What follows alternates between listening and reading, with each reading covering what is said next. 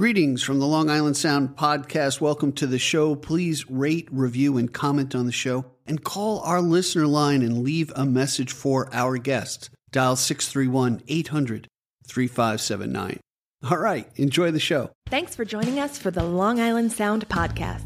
Each week we explore new music and dive deeper with the artists and their stories behind the music. Please subscribe and rate and review us wherever you stream this podcast. Here's your host, Steve Yusko. I can hardly believe it. What a great conversation, the legendary Elliot Murphy. He was deemed one of the new Dylans, and Elliot stood alongside contenders Bruce Springsteen, Loudon Wainwright III, and John Prine. This Garden City native took the industry by storm in the 70s with his acclaimed album, Aqua Show. Now residing in Paris, France, he's an American rock singer-songwriter, novelist, record producer, and journalist. He has over 35 albums in his catalog. Collaborative guests have included Bruce Springsteen, Billy Joel, Phil Collins, Sonny Landreth, and David Johansen, just to name a few. Let's take a listen to his duet with Bruce, Everything I Do.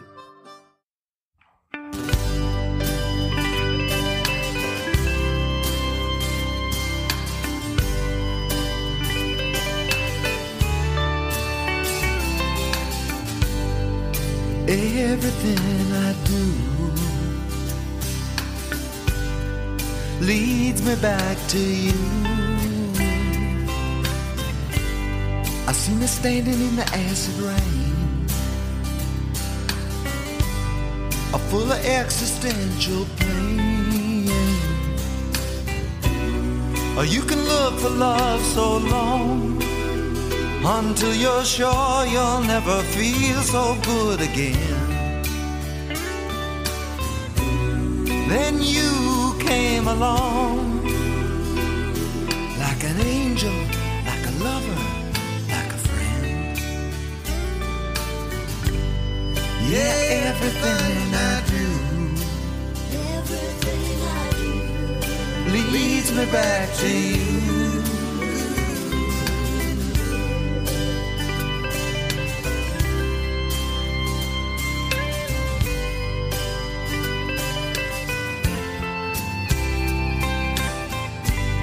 Well, I'm a man without a place, sometimes afraid to show my face.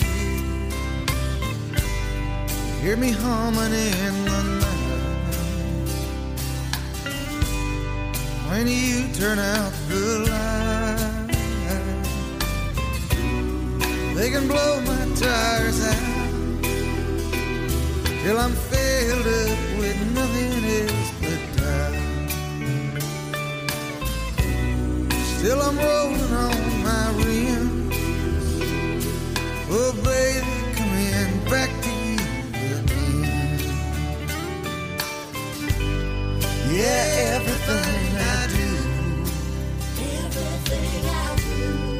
leads me back to you.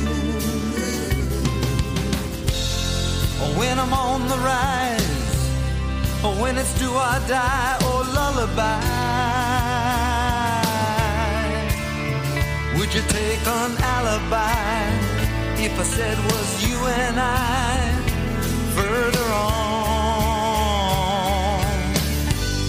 'Cause it's everything I do, everything I do, everything I do leads me back to you. You know it's hard for a man to sing when his pride blocks everything. You can have a way with words,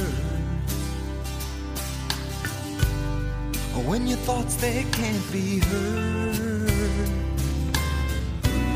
But don't take it the wrong way, like half the things I ever tried to say. Well, I got my demons too, but my angels, they're all cheering for you. 'Cause everything I do, it leads me back to you. Yeah, everything I do, me back to you. 'Cause everything I do, it leads me back to you. Yeah, everything I do leads me back to you. Everything I do, it leads me back to you. Yeah, everything I do leads me back to you.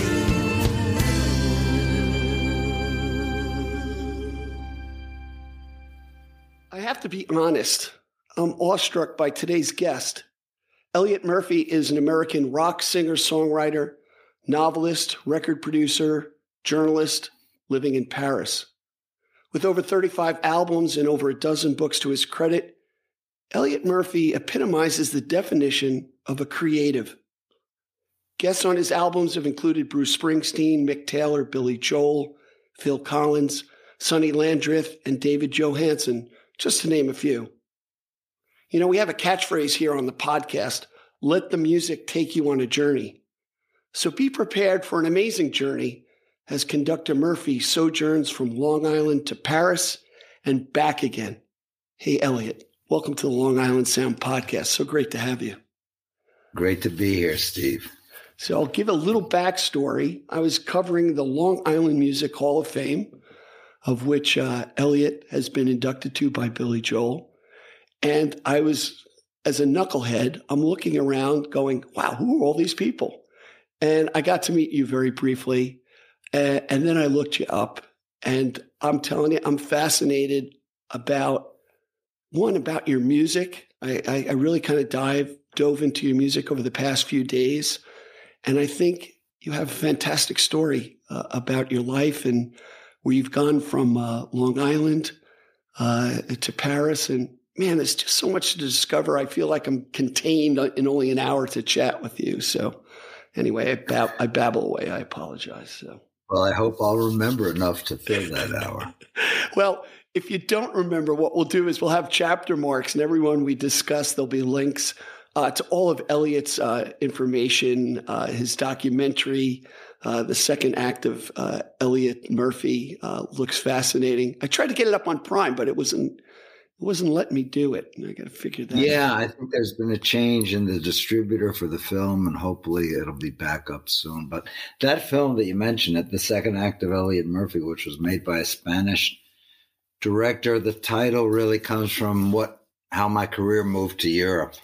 That was my second act. And Steve, you mentioned a lot my story, and the interesting thing is, you know, we're in the midst of a life and a career. We're in chaos. We just make the best decision we can based on the information we have. But when I made that movie, looking back, it all seemed like a very carefully orchestrated plan that got me to where I am today. It's so interesting. I mean, the fact that I'm kind of thumbnailing it a bit. Here you are before the age of 30.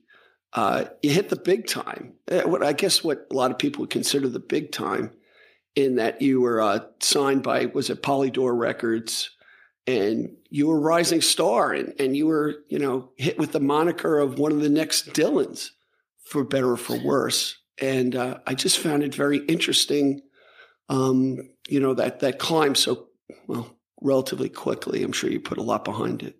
Oh, but it was really quick, let me tell you, because I kind of hit the trifecta. I had an album on Polydor, 2 on RCA, and 1 on Columbia. So 3 major labels. Unlike my pal Billy Joel, who really put in his time playing in bar bands in Long Island, or Bruce Springsteen, who did the same thing on the Jersey Shore. Mm-hmm. I went to Europe in 1971, kind of with a guitar, and just started writing songs over there. And I got back. We played shows in Manhattan for a few months before I got signed. Wow. So, and I was signed to Polydor. It was not a big signing, you know. It was just the head of A&R really liked me and liked my music. he ended up producing the album, and then the album came out and just got this tsunami of critical response, which the label was not really expecting or ready for, and they had to kind of play catch up. Wow. So my life changed about as overnight as possible in the music business. I got to ask you this. What was your I know a lot of college students, at least back in the day, I don't know if that is still the case, they always do the travel to Europe thing. What was the impetus for you to go to Europe with your guitar back in the day? Well, what had happened, I grew up on Long Island, and my father was a very charismatic, flamboyant character. He was in show business, and he had a show called The Aqua Show on the side of the World's Fair there in Flushing. Oh, great. Flushing Meadows. And then a very kind of politically charged restaurant. People like Rockefeller or Bobby Kennedy would be there, and Roosevelt Field. And then he suddenly passed away. Oh, so sorry. At 48. He had a heart attack, and I was 16. And my family just kind of imploded. Mm. And I think that was really the impetus that I really wanted to get away from all that. And when I did go to Europe, I suddenly felt, I was 22, I think, and I felt that weight lifted from me. It probably has a lot to do with why I'm there today, why I chose to live in Paris, But, but my roots are about as American as you can get, certainly my musical roots. But that was really, and also I had missed the Summer of Love in San Francisco. Oh, okay. But this was kind of happening, a delayed reaction in Amsterdam, in Europe at that time, and it was really the same thing that was happening in San Francisco was then happening in Amsterdam. And so it was just a really fertile ground to jump into. Now, when you went to Europe, did you have connections there, or did you just kind of throw caution to the wind and see what, say la vie, as we... No. Okay. I'm still grateful to a very good friend of mine at the time, whose name was Rory Calhoun, another Long Island, same name as the movie actor, but a different guy. Okay. And he knew Europe because his brother was living with a famous American actor named Farley Granger. Okay. Who was in Alfred Hitchcock's Stranger on a Train.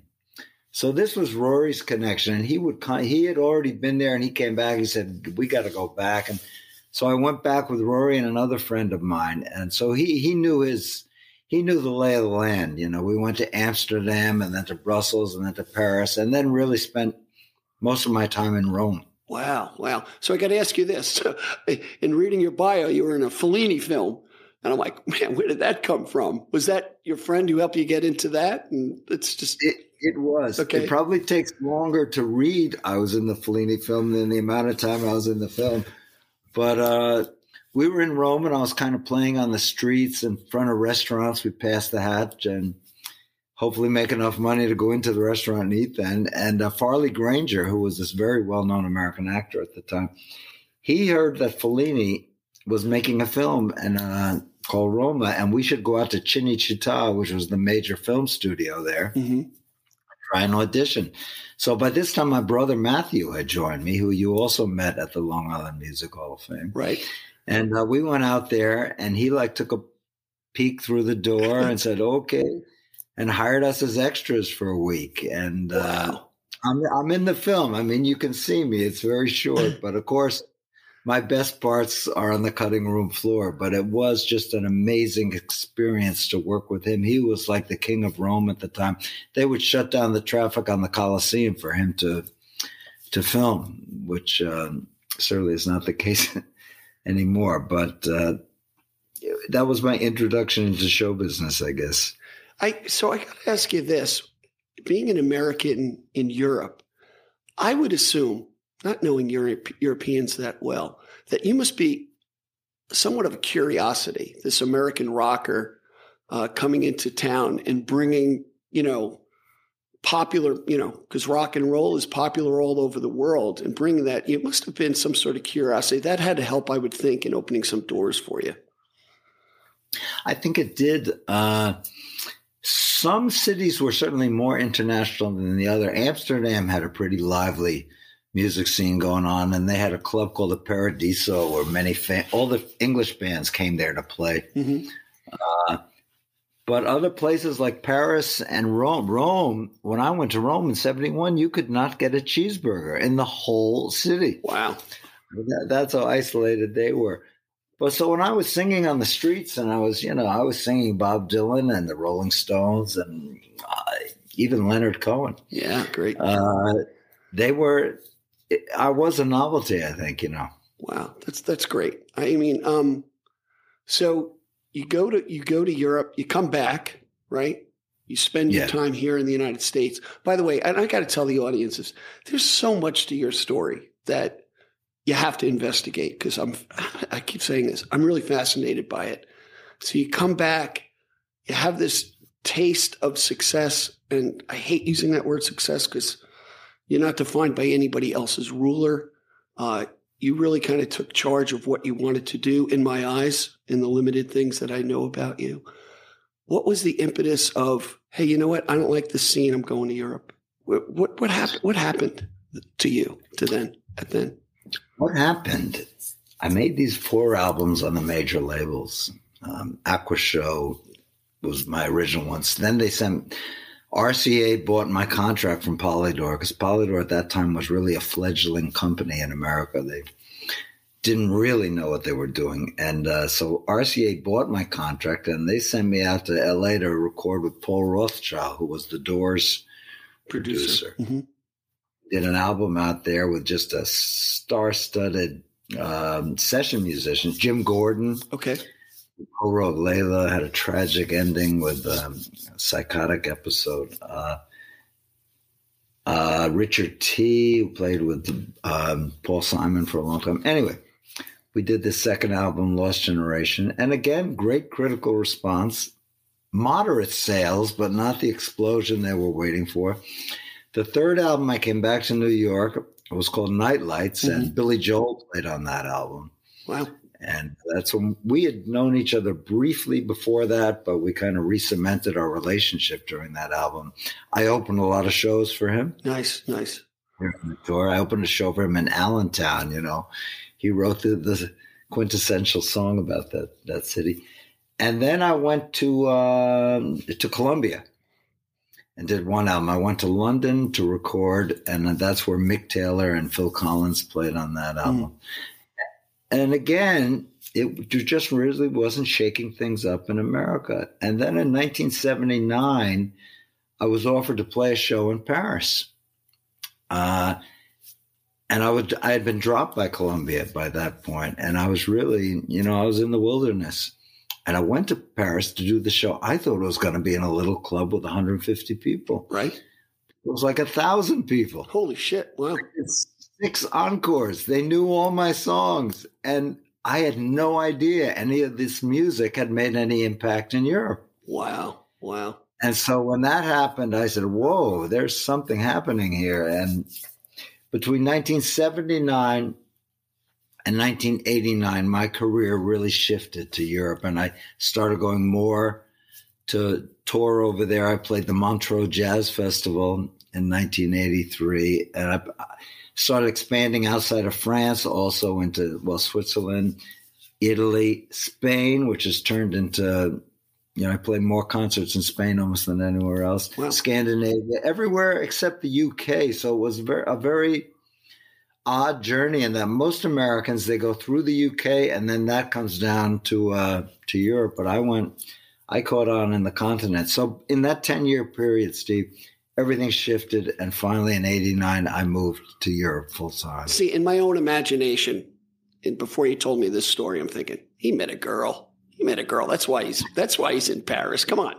It's Paris, for God's sakes. There is a little bit of that, too. All right, I knew it.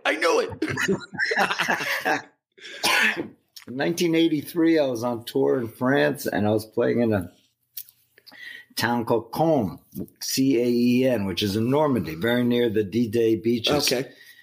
And of course, after the show, there was one restaurant open, and I went to that restaurant, and there was a little group of actors and actresses in there who were also on tour. And I met this one particular French actress whose name was Françoise, still is.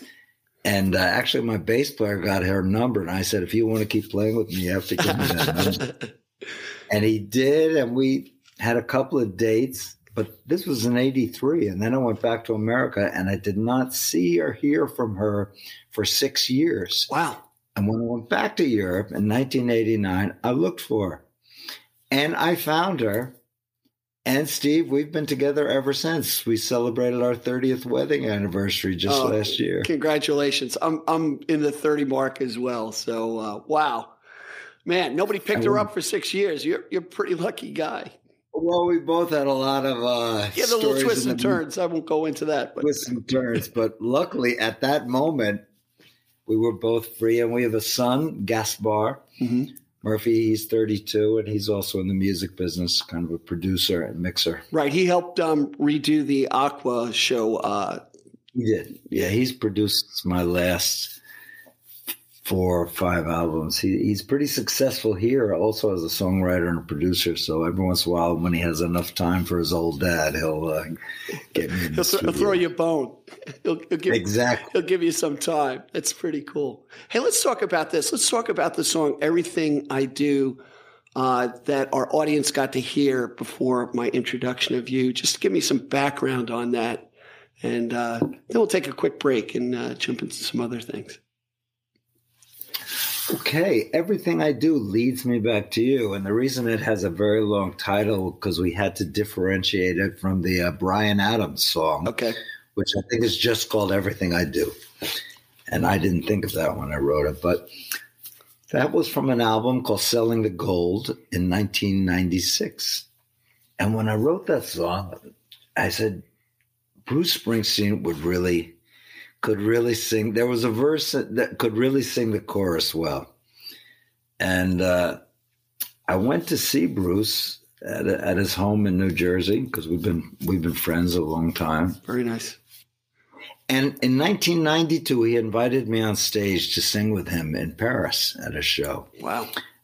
We sang my song Rock Ballad together, and that was kind of, in a way, cemented the relationship, I would say. So when this song came up, I asked him if he would sing on it. And being the gracious, generous soul that he is, he said, yeah, okay, no problem. Wow. So I went back to Belgium, actually, to record and recorded the basic tracks and all that stuff. And I said, well, we called up Bruce. We recorded it, Bruce. Can we, I'm going to send it to you. And I said, what should we send? Now, I'm going to use some technical terms, but I said, should we send a DAT, which used to be a little digital? Oh, sure. I remember. I said, should we send a ADAT, which was an 8-track digital thing, or should we send a... And he said, well, I think Sony just gave me 2 32-track digital machines, and they're in my kitchen. And this was really when digital recording was just beginning. This was before Pro Tools. Wow. Okay, sure. Well, there was... So they sent him the tapes, and then I didn't hear anything for a month. And then the phone rang one morning about 4 o'clock in the morning. Of course. Elliot, it's Bruce. I did it. And I was waking, what? And then he sent it to us. And I was so thrilled because he not only sang the choruses, he sang a whole verse. Nice. Also, because as your listeners heard this, and I think he just could not resist the automobile symbolism in there. It's a line about him rolling on my rims, I don't think he could resist that. So it was just, I've had so many marvelous moments with him. He invited my son and myself to sing Born to Run with him in a venue called the Stade de France, the French stadium, and it's 80,000 people. Oh, my God. Wow. Imagine what a thrill that was. Wow. Amazing. Well, let's do this. Let's take a quick break. Man, there's so much to digest here and a lot of good stories to come. So stick with us, everybody. At the Long Island Sound, we're much more than a podcast. We're building a community. Please go to gigdestiny.com. Check out all our social media links. Subscribe wherever you listen to the podcast. Please comment. Call the listener line. Tell us what you think, what questions we should ask, who we should have on the show. And most of all, we thank you for your generous support. And remember, support the artists who are guests on the show. Now back to the podcast. We're back with the fascinating Elliot Murphy, because I'm fascinated, and I'm sure you are too. And Elliot, this big move to Paris is kind of amazing to me.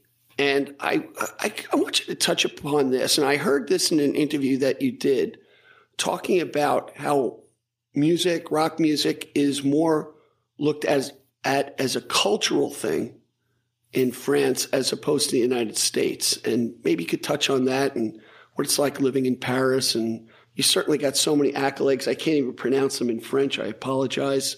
But it's a kudos to what you've done for that country and how you've affected the culture musically. So tell us a little bit about that. Well, I don't know if I've affected their culture so much because, believe me, the French are pretty entrenched in their culture here, but they have been very kind and generous to me, and they made me a chevalier des ordres des arts et lettres, which means a knight of the order of art and letters. Wow. And I got a nice medal. I wore it once when they gave it to me. I don't know if I'll wear it again. So you can get a table anywhere, I would think. Well, maybe if I wore it. And then they gave me the medal to the city of Paris, which I always joke then I don't have to pay to get on the subway, which is totally not true. But yes, that definition you touched upon about how popular music in France was looked upon more as culture than as show business. Right. I mean, a good example of that, there was a famous movie by the French-Swiss director Jean-Luc Godard, who died recently, with the Rolling Stones. You know, he filmed them recording Sympathy for the Devil. This has changed now. I mean, the music business has become so much more international. But certainly when I came here, people like Bob Dylan or Leonard Cohen or Lou Reed, mm-hmm.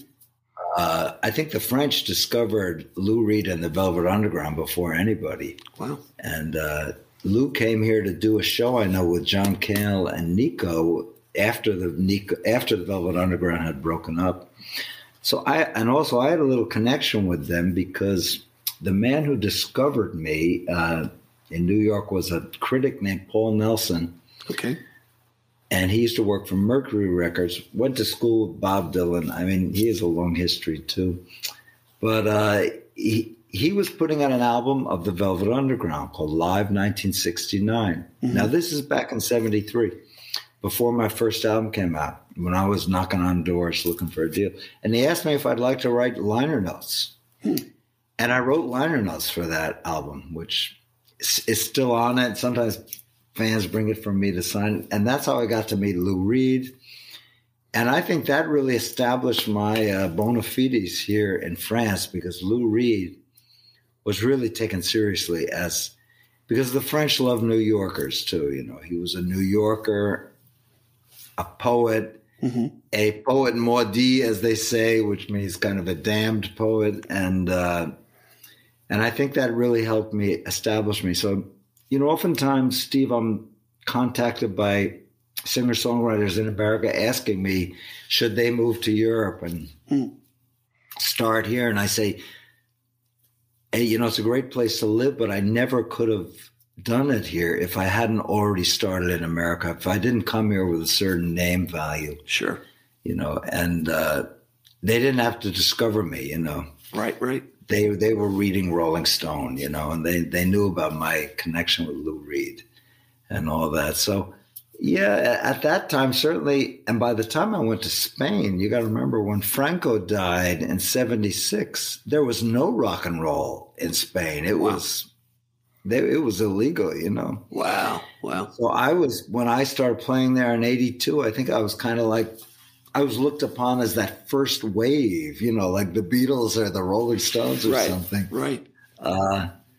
So I was very fortunate that I did start playing here very early on, and at a time where not so many Americans came over here, because it's a long way to come. Now everybody tours everywhere. Sure. All the time. Now, I'm sorry to interrupt you. No, not at all. But that's I was at the right place at the right time to do my second act of my musical career here in Europe. Well, you notice I fancy singer-songwriters, or kind of like Springsteen, the very successful ones are excellent storytellers. And then there's that bridge into writing, to being a journalist. How did that happen for you? Was it the liner notes, or were you already writing for Rolling Stone? What gave you the credibility to say, hey, this guy can write prose? I always had this kind of schizophrenic approach to culture. I love literature, and I love music. And, growing up on Long Island, I used to drive around the North Shore there where Gatsby took place, right. And Scott Fitzgerald lived in Great Neck. And Jack Kerouac actually lived for quite a while in Huntington. Wow, okay. Long Island. Long Island has a tremendous literary heritage. If you include Queens and Brooklyn, then you get Henry Miller, and you go back to Walt Whitman. Yeah, sure. Right. The first great American poet. So when I took that trip I mentioned to Europe in 1971, I remember I carried a little portable Olivetti typewriter, and I had my guitar, and it was really a question of which direction I was going to go in. And I once said in an interview, I think it was in Italy, they turned off the lights in this TV studio and said, how would you describe yourself? And I said, well, literature is my religion and rock and roll is my addiction. And I think that really sums it up for me. So I kind of need the both. I've been much more successful as a singer-songwriter than I have as a writer, but I've kept my foot in there, and I've published a couple of novels that have been translated into a bunch of languages. And I wrote my memoir a couple of years ago called Just a Story from America. And that was a very illuminating experience. Yeah, particularly when you as we get older, now I'm 61, and you start looking back, I'm almost afraid to write my memoir. See all the twists and turns that I could have made or I've made. And I'm a happy man, and I'm married, and I have a beautiful daughter named Faith. So I feel very blessed. But to take that time and, analyze and look back, it must have been difficult at times, I would think. Or, how long did it take you to write a memoir? Well, I started it as a small piece that I tried to get published in the New Yorker. Oh, okay. And I actually got it to the editor there. What's his name? David. Anyway. And they said they didn't think it was right for the New Yorker, but they were very encouraged about the piece, and suggested I turn it into a memoir. And I just kept, hacking away, day after day, month after month. And the thing about writing is it takes a lot of time. It's a very lonely occupation. It's not like nobody applauds after a great sentence is written. Right.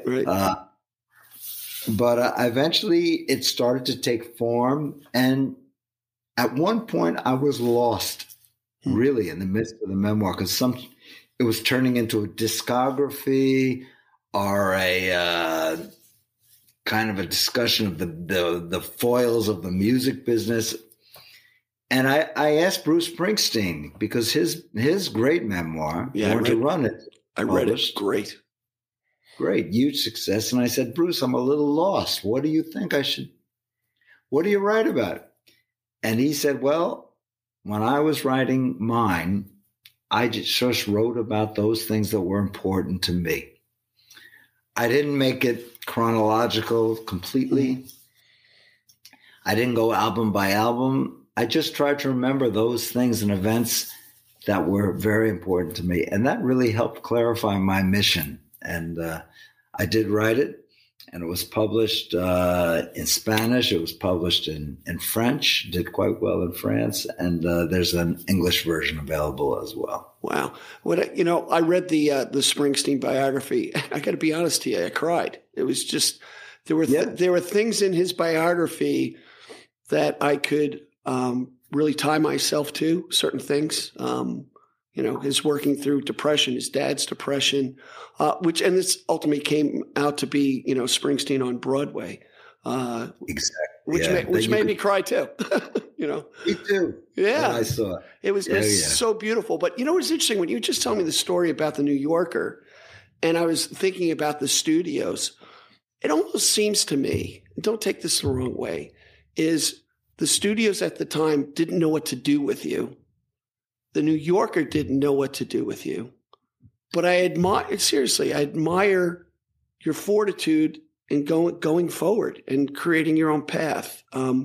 It could have been very easy to say, yeah, well, they didn't think too much of it, so I'll put this thing aside in both instances. And I don't think you did that. I didn't do that. I won't tell you it never crossed my mind. There was a period in the mid-'80s where really not much was happening for me in America. Mm-hmm. And singer-songwriters had become like a dirty word. You know, there was, if you hadn't already made it, like Billy or Bruce, it was hard. There was punk, there was new age, MTV, everything was visual. Right. And I decided I was going to become a lawyer. Really? Wow. Yeah. So I got a job at a law firm. It was an entertainment law firm in Park Avenue. And I went back to school. I got my degree. And I'm sitting there, and I was working as a paralegal for a lawyer there. Mm. A great guy from Long Island named Don Zacharin. That's how I got the job, because he was from Long Island. Of course, and right. He had heard of me. And I'm sitting there for a few weeks, and this other attorney who was representing Madonna and a lot of people, he came across to where my desk was, and he said, listen, I have a lot of clients coming in here, and they say to me, you look just like this singer-songwriter, Elliot Murphy. And I say, yeah, that's me. And he said, what are you doing here, man? Wow. And I said, well, things are tough with the music business. I'm thinking of becoming a lawyer. And he looked at me and put his hand on his shoulder and said, don't do it. Wow. He said that with such conviction that I did not do it. But interesting enough, at one point, I think when Bruce broke up the E Street Band for that short period, Max Weinberg considered becoming a lawyer too and went back to school. It's amazing. And you know what? Then you meet the lawyers. Who doesn't want to be a rock and roll star? And they see a rock and roll star. They go, what are you doing, man? Don't steal my dream. Go back at it, right?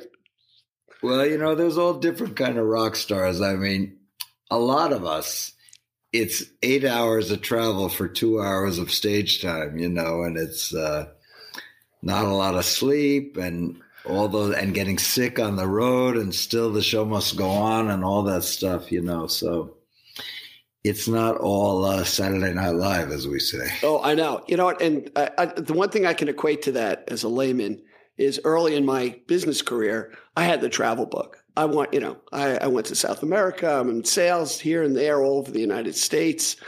And it might seem very romantic until you're there talking to your spouse and you're going, hey, guess where I am? And they're back at home going, oh, yeah, guess where I am? I'm in front of the sink with a crying baby. And, you know, and you can't help because you're thousands of miles away. So there is that aspect to it for sure. And then you regret that time away when you wish you would have been there, especially when my son was young. But I was lucky in that I was touring in Europe. I was never had to go away for too long a time. Right, sure. I think I was never away for more than 2 or 3 weeks nonstop. Yeah, but then again, also, I heard this in one of your interviews that, you know, the stage is your home to a certain extent. That's where, you know, performing, tell me if I'm wrong, is a happy place for you to be. And it's all working towards that to a certain degree, I would think.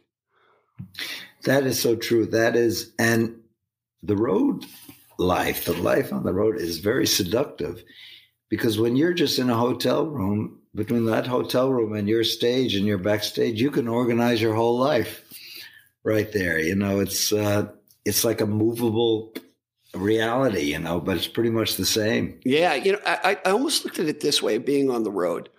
And I used to point out, watch these other business guys who led the double life. You know, they're away from their wife and they're, you know, out on the hunt and they're, you know, being knuckleheads. And I could see that in music as well. You know, it's almost like the kid who goes to college and has no guardrails and, you know, just lets things run amok and can take control of your life, which we've heard too many of those stories. And let me ask you this. Did that happen to you? Did you get out of control? Not so much, because by the time I moved to Europe, I really left all my demons behind me. Good for you. You know, the 70s were a pretty wild time. Cocaine came in like a plague on the music business, you know. Right. But by the time I was really here on tour, I had And also, I've been self-managed for a very long time, so I really had to stay on top of the business to make things happen. Wow. Hey, that's actually a perfect lead-in for the second song that you brought to the table, called Hope in Your Eyes. Why don't you talk about that, and we'll let the audience listen to it. Sorry. Sure. Take a little sip of water. Hope in Your Eyes came about, I think it was the first confinement here. Okay. Paris, which was quite severe. We were only allowed out an hour a day. Sorry. And I was down like everybody else. I mean, nothing like that had ever happened to me before, as the rest of the world. Sure. And at one point I said to my wife, I said, I feel no inspiration out of this pandemic. I don't think I'll ever write another song. Holy shit. And she said to me, Elliot, you've got to have hope. And I literally started that song that night, and that started me writing most of the songs that are on Wonder, my new album. Wow. So that was really it. She was the inspiration. You got to have hope. And then I started doing, during the confinement, something called the Corona Couch Concerts, which was an internet concert at home. I do 3 or 4 songs every night. Oh, wow. It was on Facebook, Facebook and Instagram. And we ended up doing 94 of those. Wow. So and it was for the fans, but it was for me. Yeah. You got a bunch of guitars there behind you. Keep the calluses on my fingers, Exactly. And so we started doing that, and then I started writing more songs. But the Hope was really the song that really broke that depression I was in when the pandemic. Because for me, everything stopped. The day they shut down Paris, I was supposed to play that night in Paris, my big show of the year. Wow. That was canceled. I was on my way to New York for a premiere of a movie I had been in called Broken Poet. That was canceled. Everything stopped for me. Yeah, it's like watching the rug get pulled out. I can almost equate it to you as a performer is like a bird in a cage, in the pandemic. You're meant to fly. Yeah, you'll go in the cage once in a while. But when that cage is locked, man, it just throws you for a loop, for sure. I don't think anything was hit as badly besides live music, because they even did sporting events without a public, but it's very hard to do a concert without an audience. So even playing, these concerts that you did, and I know a guy named Dante Mazzelli who did it from his balcony in Chelsea on the 17th floor every night, he and his wife during COVID. Wow. And he built quite a following. And, one of the questions I asked him, I said, it's a certain position to, there's that audience back and forth, and you've gotten that vibe, whether it's a room of 5 people or 5,000 people. But now to do it to a camera, you have to have a good imagination and really love what you do. And maybe you're playing for yourself, but you're also broadcasting out to the world and making an opportunity of what tools are available. So I think that's kind of cool. Well, we could see a little interaction. People would write comments. Right, a little chatting going on, yeah. Chatting going on. And now we have kind of re-begun out there. I think this year I will have done something like 25 shows. The year before COVID, I did 60, which was about normal. Sometimes I did as many as 100. And I think this next year it's building up and things are slowly getting back to. Yeah, there's a pent-up demand. So, hey, without any further ado, Hope in Your Eyes. Check it out, everyone.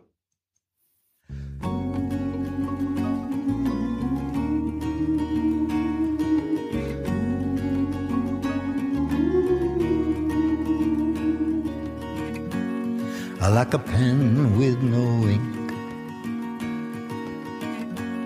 and my brain forgot to think. But still I can hustle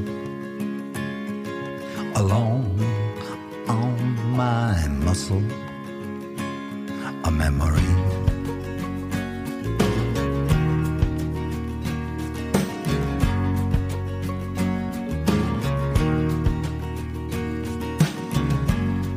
Like a car with no gas, I know I'm not moving fast, but I still get a thrill rolling downhill.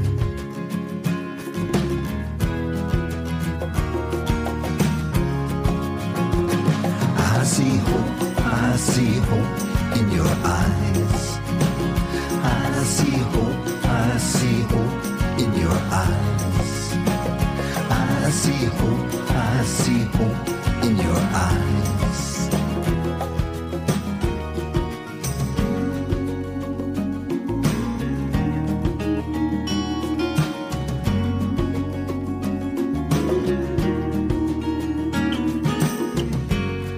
Like a painter who paints his portraits of saints with faces of the homeless, lost in their aloneness.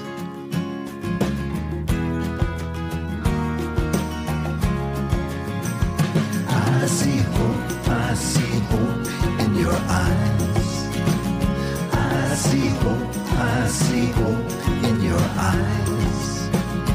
I see hope in your eyes, in your eyes.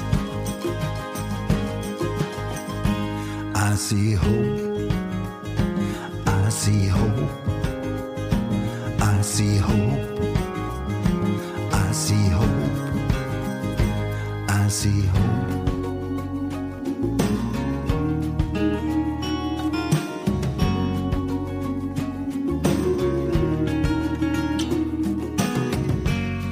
Like a dream that isn't strange, like a fortune made from rain, like a mystery unsolved, like a conflict resolved, like a song that won't end, a visit from an imaginary friend, from a distant relative you always thought was dead.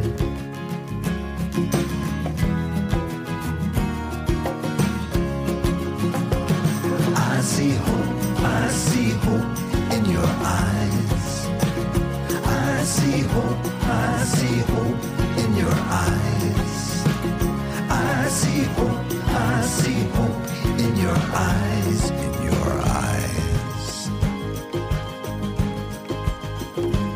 I see hope, I see hope, I see hope, I see hope, I see hope, I see hope, I see hope, I see hope.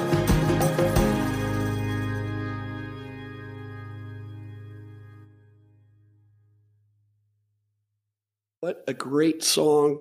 We're back with Elliot Murphy, and probably songs of hope. My hope is that a lot of songs were written during COVID about hope, because that's what's something we have to cling on to as we get through our struggles and our illnesses in the world today. So thank you for that, Elliot. I really liked listening to that song. It's interesting, the songs that have generated interest from the public, because I have another song called A Touch of Kindness.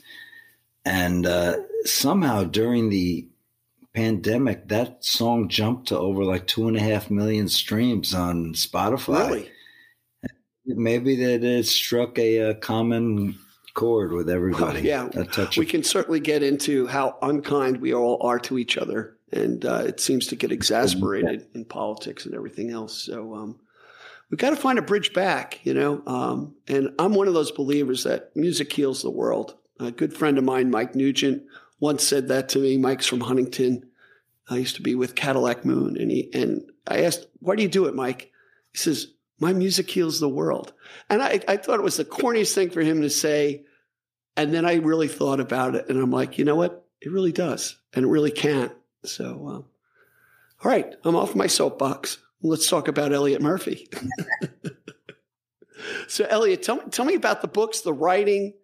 What are your plans for the future? What you got coming up? There's that pent up demand, I think, after quarantine, to hear more live music. At least that's what I feel here on Long Island. What's happening in your part of the world? My latest project is called Elliot Murphy's Rock Dreams. Come on. And this is a very bizarre one. I have dreamt about rock stars ever since I can remember, but I never wrote it down. Okay. So about a year or so, I decided I would start writing down these dreams and putting them up on my Facebook page. And I'm up to number 86. Holy shit. And the opening one, the first one I wrote down, was very strange. I was in a rehearsal with the Beatles, and John Lennon was fooling around, and I was saying, "Come on, guys, we got to get to work."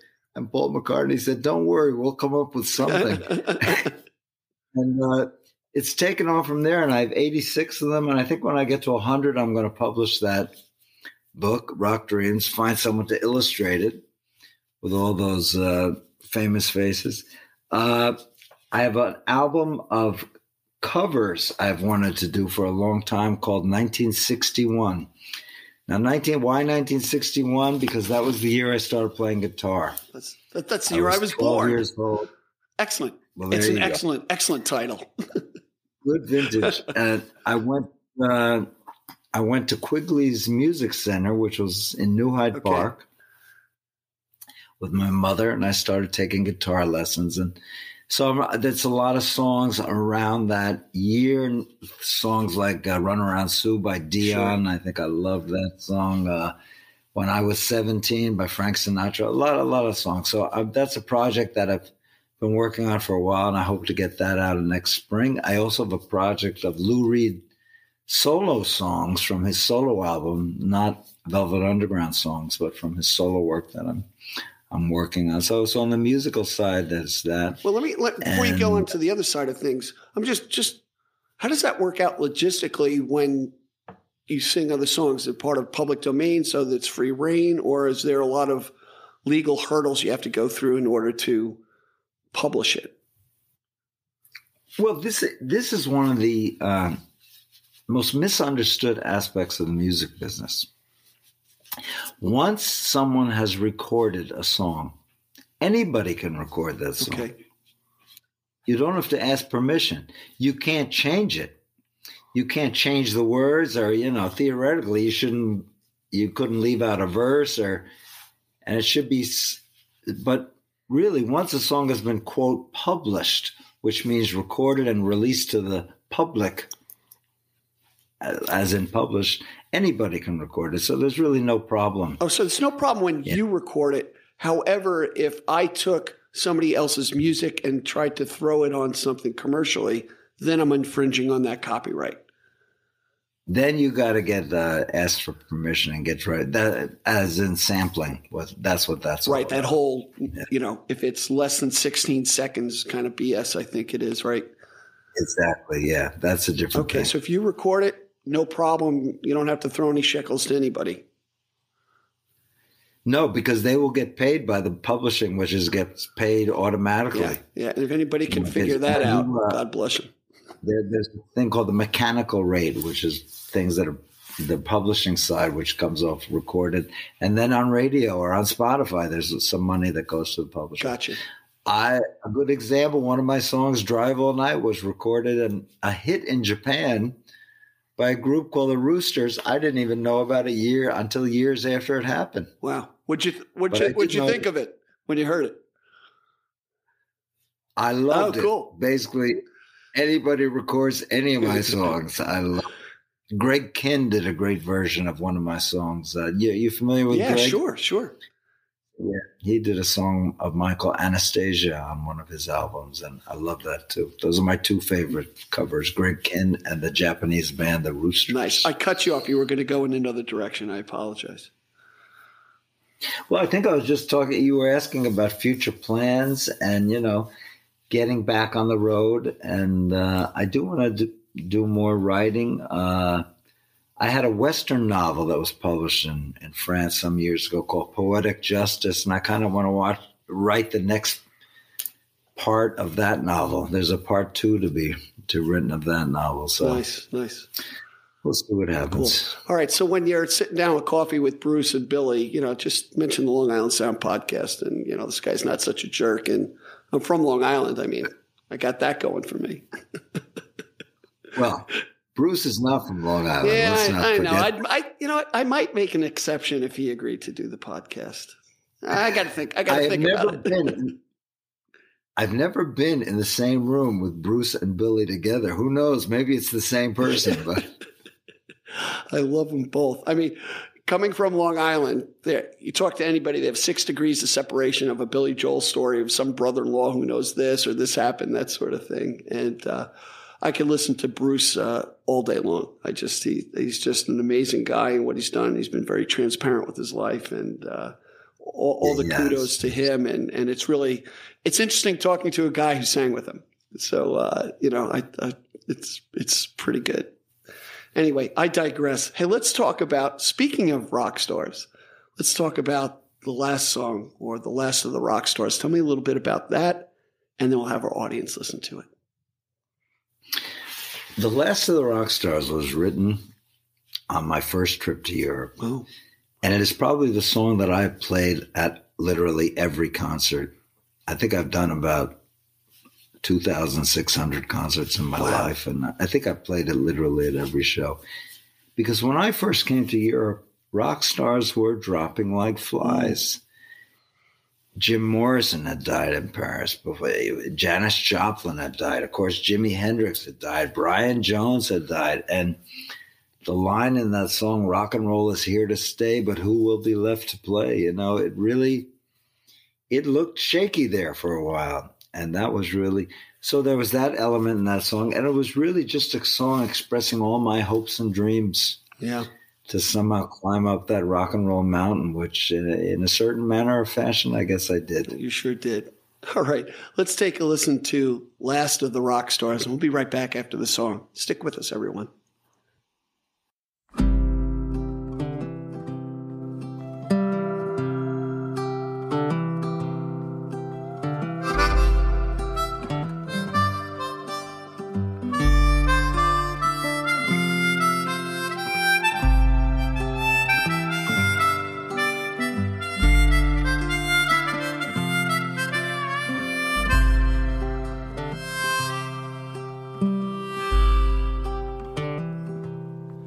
Naked telephone poles can't describe the way I feel about you tonight.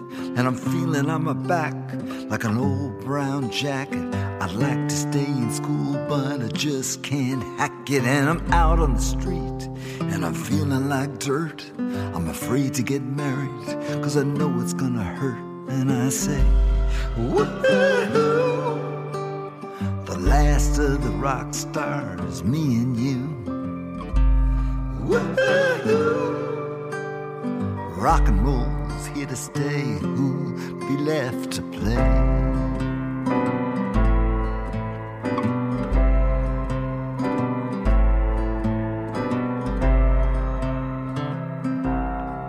Well, I dreamed I saw the king in a 53 Chevy, had a band on his mind and his hands so heavy, and he rolled down his window just to say hi, but I couldn't see his face 'cause of the purple haze inside. He was born to be the king, he was born to be the man, and he died though he was holy. Oh, Jimmy, understand when I say, woo-hoo, the last of the rock stars, me and you. Woo-hoo, rock and roll is here to stay, and who'll be left to play? Hey, hey,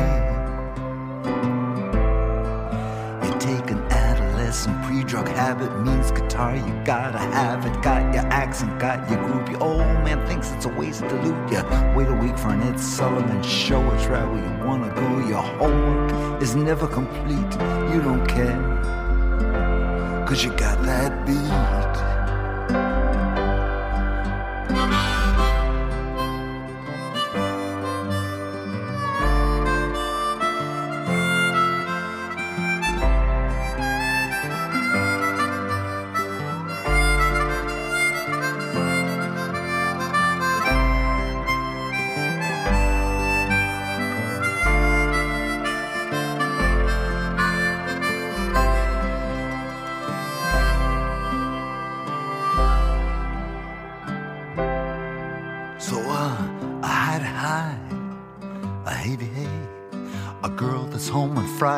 A boy that's out to play, and some of us are masters and some of us are slaves, and then there's that boy that knows he's gotta play, and a messy desk drawer are full of broken strings. You know these kids and you know those things, and I say, woo-hoo, the last of the rock stars, me and you. Woo-hoo, rock and roll's here to stay, and who be left to play? Woo-hoo. I call my mama, please don't cry. Don't you know what I feel inside?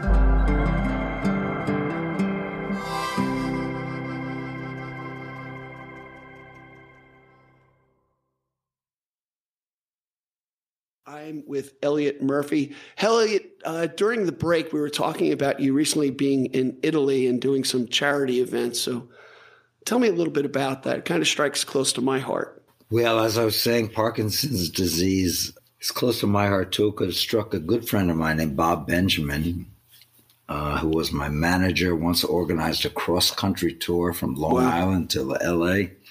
in 1996 for me. Used to work at Billboard and is in the Bruce Springsteen camp and helps Bruce to find songs he can no longer find.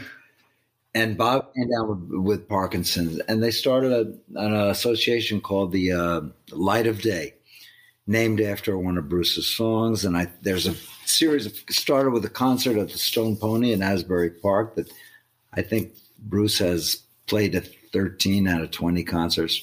The organizer is a singer-songwriter named Joe Durso, and he also brings this event to Europe, and they travel all around Europe to raise awareness, to raise money. And he asked me if I wanted to come along and gave me a list of the shows here. So I picked the 4 Italian shows because I was free during that period. So I joined Joe, as well as a bunch of great singer-songwriters, Ben Arnold, Jeffrey Gaines, a Canadian woman who's just fabulous, Miss Emily, and Joe. And we played 4 shows, one near Venice, one near Trieste, another near Lugo, and another near Lake Como. Nice. One of the shows I was thrilled because I'm a huge fan of Alejandro Escovedo. Yeah. Do you know? And he was also on tour in Italy, and he came by the show, and Alejandro and I sang Sweet Jane together. So that was really fun. So that was really the last thing I did. And I'm lucky I got through it because, man, the day I arrived in Paris, I came down with 102 fever, and I've been in bed for a week with this damn flu. I'm with you. I'm simpatico, brother, as you can hear in my voice too. Yeah. One thing I want to point out to the audience is all the people that we mentioned, and particularly this Light of Day charity. I'm going to have a link in the chapter mark. So if you want to donate, I encourage you to do that. Parkinson's has touched my family and could see how debilitating it is. And the person that is suffering inside is still the same person. So, please take a look at the chapter marks for more information on everybody we talked about today. And hey, Elliot, I tell you, it was a real pleasure spending some time with you, more than a 5-second conversation that we did at the Long Island Music Hall of Fame. And a good friend of mine, and sometimes I end my podcast this way, we can always account for what's in our bank and what we own. We can never account for the time we have left here. the fact that you gave me your time is a real blessing for me and for the audience. So I thank you for that. My pleasure, Steve, and I look forward to part 2. All right, everybody, take care. And as I say, be generous with your joy and let the music take you on a journey. Thank you for joining us today. I appreciate the time you spent with us. Please subscribe and comment and visit us at gigdestiny.com. Till next time, be generous with your joy, keep your spirits high, and let the music take you on a journey. Be well. Peace. Thanks so much for listening. Please rate, review, and comment on the show. We really love to hear from you. And call our listener line at 631-800-3579. Again, thanks so much. Be well.